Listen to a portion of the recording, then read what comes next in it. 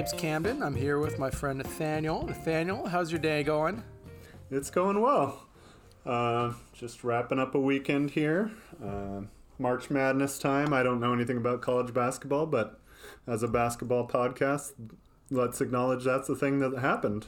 There's been madness, and it's been March, Camden. It's been March. I've been actively rooting against Duke, as is my way, but otherwise I have no real horse in this race. Well, evidently a lot of people's brackets have been busted already with Kentucky. Yeah, I was pleased with crazy. That too. That's Is crazy. Calipari a bad coach? I don't really know anything about college basketball, but it seems like they don't win as much as you would think with their crazy talent. Some teams like Alabama stand top, and others don't. Yeah. Okay. Of course, I'm talking about college football right now. Well, I don't know. We should probably get into a realm that we actually know what we're talking about. Well, it's been great talking to you folks. That's true. That's a good point. Actually, what's funny is I say that, and then I'm going to talk about a WNBA thing that I definitely don't know anything about. But anyway, I feel like this Brittany Griner thing, for those of you who don't know, she is a WNBA star, probably comparable to Joel Embiid in her stature in the WNBA. But because WNBA players don't get paid much, most of them play in Europe or in Russia. And she just got detained in Russia like a week or two ago. And as far as we know, she might get released in May is the last I heard. Some kind of drug-related charges, but who even knows the validity of that given what we know about Putin. But anyway, I just feel like this should be a massive story. And I hear about it a little bit, but not a ton. And I just wanted to say, this is crazy. Brittany Griner is a star, and she's getting caught up in this whole war that's wild anyway. Yeah, it's like a bargaining chip or something. Just horrible. I know, and it's just, not that she's any more important than any other human being detained by Russia, but she's a WNBA star, yeah. It's just wild that it's you don't hear more about it and that it's still going on. But anyway, on to something lighter. We were going to talk about Saddiq Bey because you may remember those loyal to the Nasdaq Index. Camden, much to my chagrin, is much invested in Saddiq Bey. That's right. I was chasing the rainbow prism of his rookie card, and I have a pink cracked ice and an orange cracked ice and please read all of them, Camden. Purple wave, a red wave, 2 red, white, and blues, a disco prism, a silver prism. Oh, here's another purple prism, a green prism, and a base card. There's 12 in all, by the way. Do you feel amazing having all these cards with the exact same picture? I was chasing the rainbow, man. I mean, this is what I did with my Christmas money. And he scored 51 points. I know. You were ahead of me on this one. I didn't see this coming, Camden. So I assume you sold them and made a huge profit and are ready to crow right now. I have not listed them yet, but I think I will probably do that right now after our podcast. Camden's glacial eBay pace. I'm glad he's not the one selling our things. He's like, I heard about a 51-point game by this player who's never done anything like that. I'm going to wait 5 days to list him. Hey, man, this was in my PC. I wasn't planning on selling, but it's an opportune time. All right. I agree with it being past being an opportune time. Steph Curry hurt himself and is out for probably the rest of the regular season. That's, I don't like that. A horrible thing to happen to, such a star. And I just wish, Yeah. I might edit this part out a little bit. I think this part is great. You were just so overcome with emotion. I mean, I love Steph Curry too, but I'm impressed by the depth of your feelings here. Isn't it kind of crazy though?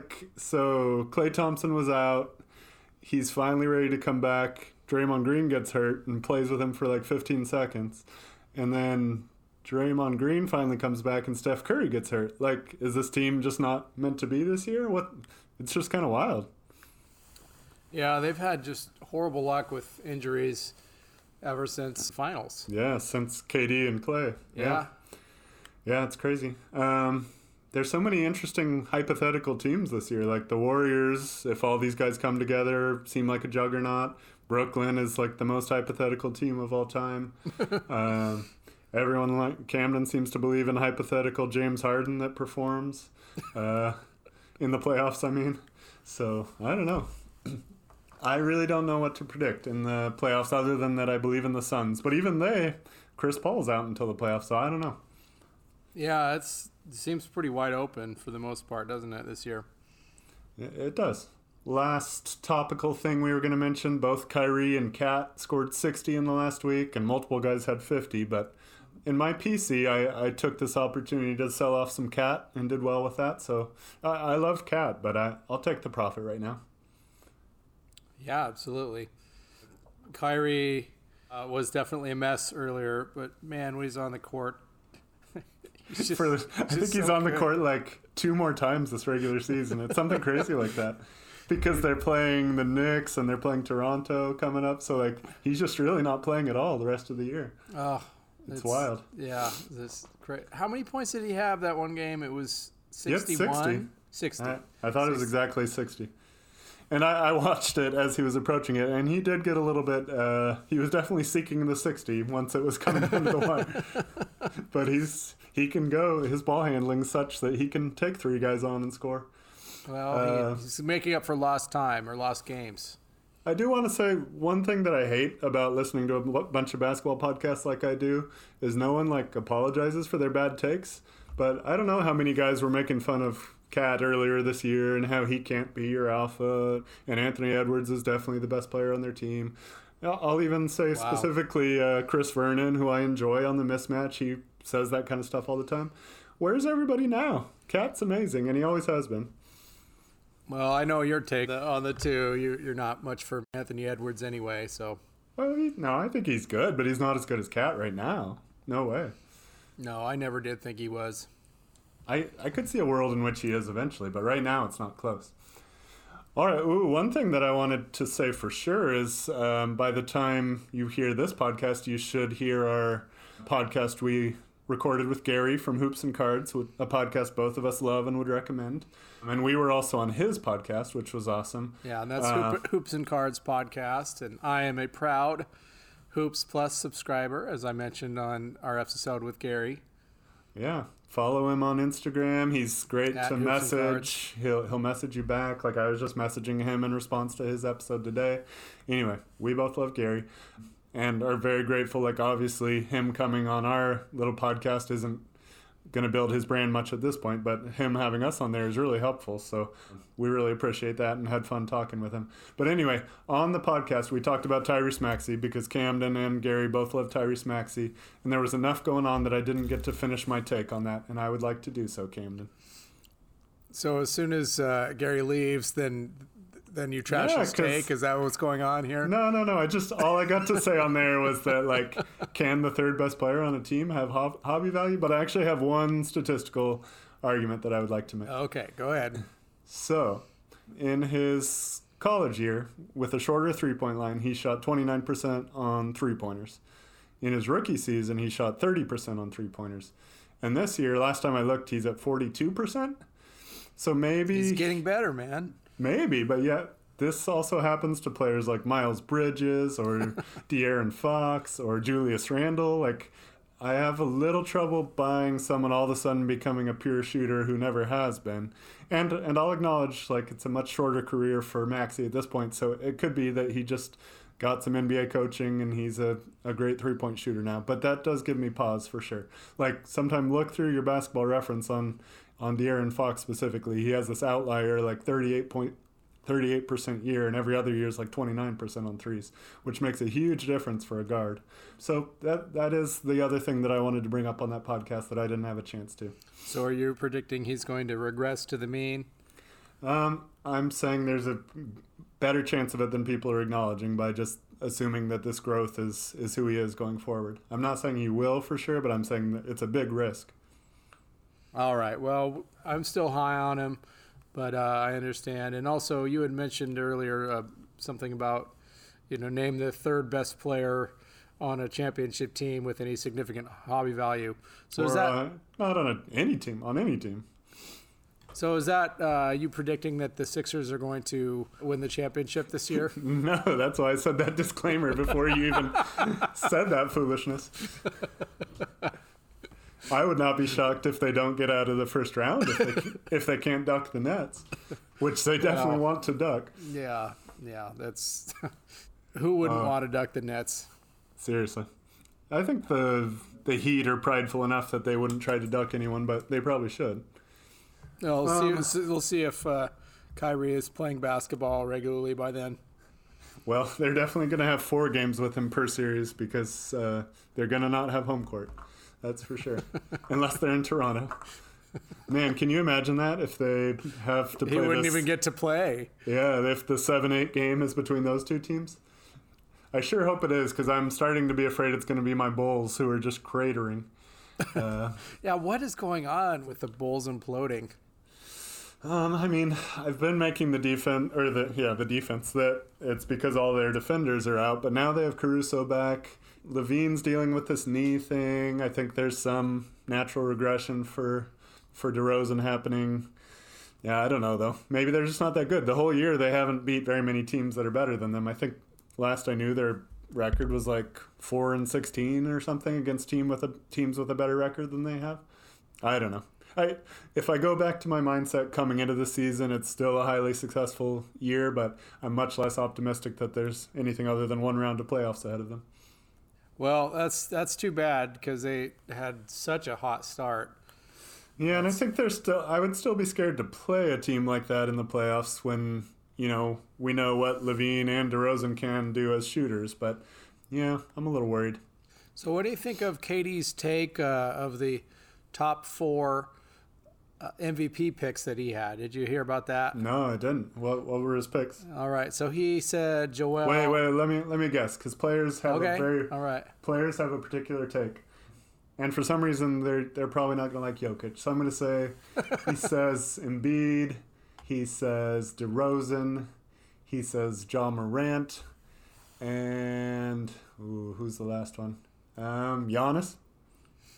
Actually, he left Giannis off, and Jokic was the kind of like, I guess I would put him 4th pick. That's crazy. Yeah. This is why players shouldn't vote for MVP, because they and why they. I mean, I love Michael Jordan, but check his Charlotte Hornets drafting history and see if you want to take the player's word for who the best player is all the time. Well, I'm impressed that you got 3 out of the 4 anyway. It's kind of amazing that he didn't mention Giannis in this conversation at all. Yeah, I think in a couple weeks we should discuss all this stuff and make our final predictions, or not even predictions, but who we think should win. But I actually think it should be Giannis and Jokic are the top 2, and then Embiid's after that. But I don't think that's how it's going to go. KD gave the edge to Joel Embiid. Yeah, and Joel Embiid's a strong 3rd in my opinion, but I do think he's 3rd. He's not the defender that Giannis is, especially this year. I don't know if you've watched them, but he's clearly resting a little bit on defense, which is fair with his load on offense, but he's not the defender he once was. Anyway, shall we get to the actual topic of this episode? Yeah, let's do it. 15 minutes later. Yeah, right. That should be enough time. So we kind of thought it would be good to do a sort of a State of the Union with our card investments, since that was kind of part of the premise of this thing, is we're going to talk about basketball players and basketball cards and then see how we can do investing, up to $1,000 at any given time, see what kind of return we can get on it, with the goal of making $250 to pay for our League Pass subscription. So I thought we would check in on that with the listeners and say how we're doing. Yeah, we're going to be talking about a lot of KD. Yeah, seriously. So let's start with what we've sold. So we have sold, let's see how many cards now. It looks like about 18 cards, 17 maybe. And so far our profit on those cards is a little over $600. So if you just take into account what we've bought and sold, we've blown past our goals for profits from buying and selling basketball cards. How do you feel about that, Cameron? It's actually amazing to me because, first of all, everybody's talking about what a down market it is when you're referencing a year ago. Well, those people are buying Tyrese Maxey, Cameron. Oh, no. JK, those people buying Tyrese Maxey are doing just fine. Those people were buying Zion, is what they were doing. Well, the whole market is down. I mean, it is. It is. But, this goes to show that you can still make money in a bear market, so to speak, right? I mean, Yeah. So And so I wanted also, like, that number, maybe we've spent, all told, tons of money to get that. But I looked at what our versus what we bought the cards for, and we've got a 32% return on the cards we've bought and sold. So that, even more than the $600, feels great to me. That seems like a pretty awesome return. And this is, just to be clear, this is taking into account shipping expenses and eBay expenses and all those things. This is just the actual, like, money that we get after all those fees that go into buying and selling cards. Yeah, and we've bought mostly on auctions, just making sure that we've been disciplined with it, then selling them for a buy it now price. Exactly. And so it's, you know exactly how much you're going to make. And Yeah, it's worked out well. A lot better than either of us expected. Yeah, for sure. I did not expect this. So our best investment, like Camden previewed, has been, you could argue it two ways. Either we've done the best buying and selling Topps products, or the exact same thing as Kevin Durant products, because every Kevin Durant card we've bought has been Topps, and every Topps card we've bought has been Kevin Durant. But we've made a 44% return on Kevin Durant so far, and that's on a total of 10 cards. So that's been really good. Every one of them has been rookies, obviously. So that's been our best, overall our best investment. Our best one-card investment was a Nikola Jokic Revolution PSA 9 rookie card that we made a 79% return on. Yeah. We need to buy more Jokic, clearly. Some other guys, we've bought and sold 3 Donovan Mitchell cards at this point. Made about $70 on him, but only a 27% return, so slightly worse than what we've done overall. We sold a couple 2012 Prism PSA 9s of AD and Jokic. Not Jokic. I wrote Jokic there, but it's Kawhi. And we made about $100 on that, which was actually right at our 32% profit, which is our average. So that was pretty good. Do you want to go through some of these card types that I broke down here, and how we've done on them, maybe just percentage-wise? Yeah. Autographs, and again, these are rookie autographs. And on those, Brogdon and Mitchell made a 33% return, and the dollar amount's just over $79. Raw cards, ungraded, obviously, $55, which is a 37% return. Graded cards, we've done very well on those. And we also had a higher percentage invested into graded cards. So we made over $550, which was a 32% return on that. Prism, Nathaniel's favorite brand. We have done not so much, actually. But anyway, we made $103, which is a 31% return. I just got to say, that's worse than our average, so we should probably just quit with the Prism, Camden. 31% is horrible, rather than our average of 32. Well, 103 is also higher than a lot of these other things on the... I know, I was just joking. You know what? Going into this, though, being the totally unbiased person that I am, I was really hoping the Prism stats would be horrible, and unfortunately, I can't say that they are. All right, so Select, which is one of Nathaniel's preferred brands, we made a 30% return on, which is 1% worse. That's true. And $67 we made.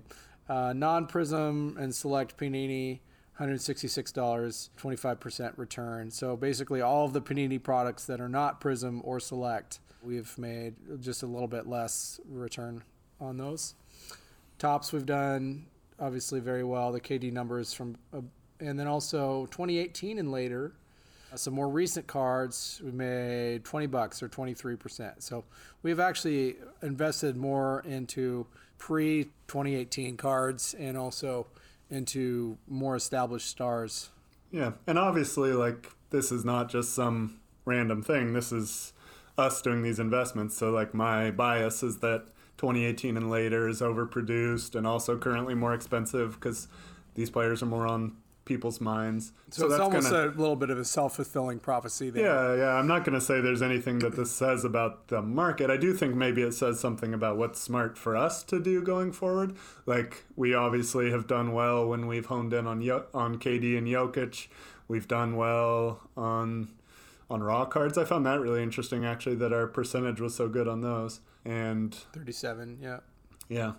And we've done well on graded cards as well, right at 32%. So I don't know. I think it just kind of helps sort of think about where we've done well, where we've done less well. Maybe where since a lot of this looking at the cards and then sending them to Camden is from me, maybe it's not even worth my time to look at more recent cards because I'm just not good at spotting which ones are a strong investment because I'm kind of bored by them in general.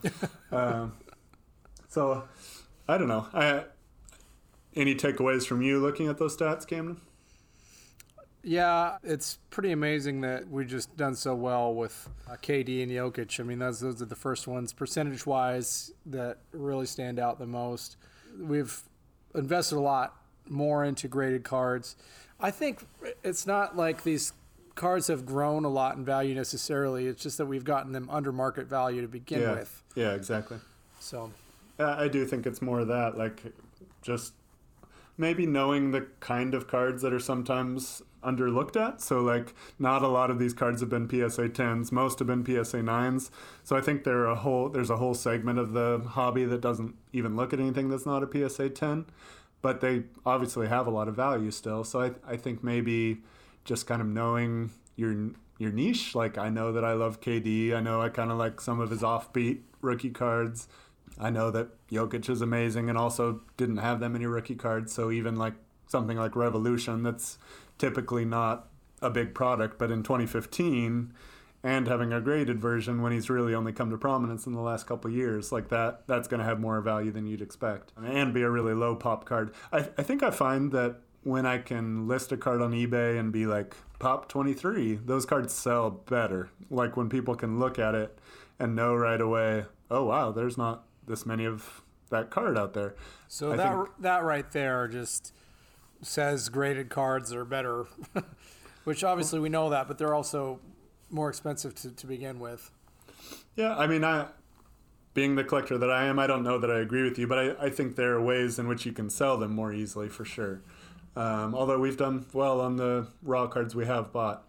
I think it's just a lot harder to comp raw cards because you can put in Kevin Durant, Bowman, Sterling, PSA 9, 2007, and know a rough range of what's reasonable for that card. But if you just put in Bowman, Sterling without the PSA 9, you're getting ones whose corners are all jacked up, you're getting ones that are perfect, and you have to have someone who put good photographs on there and all those things. So it's just harder to comp them and know with confidence what you should bid on raw cards. But I personally think raw cards are actually a pretty good way to go, especially in person when you can look at them. But harder on eBay for sure. I think they are harder on eBay. I mean, I've definitely gotten cards off of eBay and kind of realized, granted, not very often have I really gotten back a raw card and thought, oh, this is disappointing. But it's also happened to me before where I've thought it was in a little better condition than when it came. I actually had one the other day. I bought a really cool insert card from the 90s. And the photo showed the damage that there was with it, but I didn't see it when I was looking at it. So I had major regrets when the card arrived because there was like actual paper loss on the back of the card. So, oh yeah.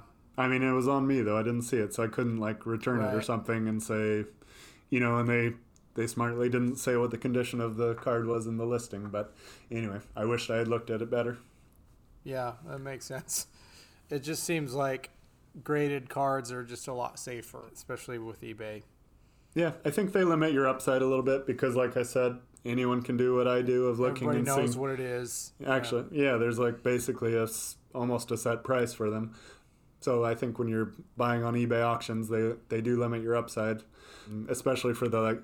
I think that's part of why I personally steer away from Prism is that when you increase the statistical number of a card, which obviously, as I've said a million times, there's like way too many Prism cards. So when you're looking at 100 results in the last few days of a PSA 9 Jason Tatum Prism rookie card, people know like down to within a couple dollars what that card should go for. So you're not going to get some big arbitrage on that card. Another strategy that I think would be interesting is trying to buy raw cards and then getting them graded, which takes longer. But, some of these companies like SGC are pretty fast. Yeah. And then selling them after you get them graded. Yeah, I could see it. I haven't really done that, but I think if we did more in-person buying, then then I'd feel more comfortable with that. But that would be relying on what we were just talking about, a lot of buying raw cards on eBay that are hard to see the condition of. Yeah. But I think it would be smart for us to start considering when we do buy a raw card to really investigate it and see, should we consider grading this? Because so far we've more just been like rapidly trying to flip them. But yeah, so I think that's something to think about. In terms of, so one way to look at this is that we've made $600. Another way to look at it is we're down $500 because we have $1,148 of outstanding investments. So we're trying to always stay below $1,000 total, which was our budget, which we're currently at, like, when you take out our profits, we have like $500 spent basically. So, but we've never, what's the most we've ever had out at one point? It's never been 1,000. It's never been 1,000, but I don't know. I can't say for sure what it is. But looking at our list, like, we have some really awesome cards. Like, just today we bought Bowman Chrome Kevin Durant, shocking Kevin Durant, I know, 2007 rookie for, and it's a BGS 9 with amazing subgrades. So it's got 2 10s, 1 9.5, and a 9. Wow. Which is like, I'm not really sure. Actually, let me look at it, because how is that not a 9.5 then?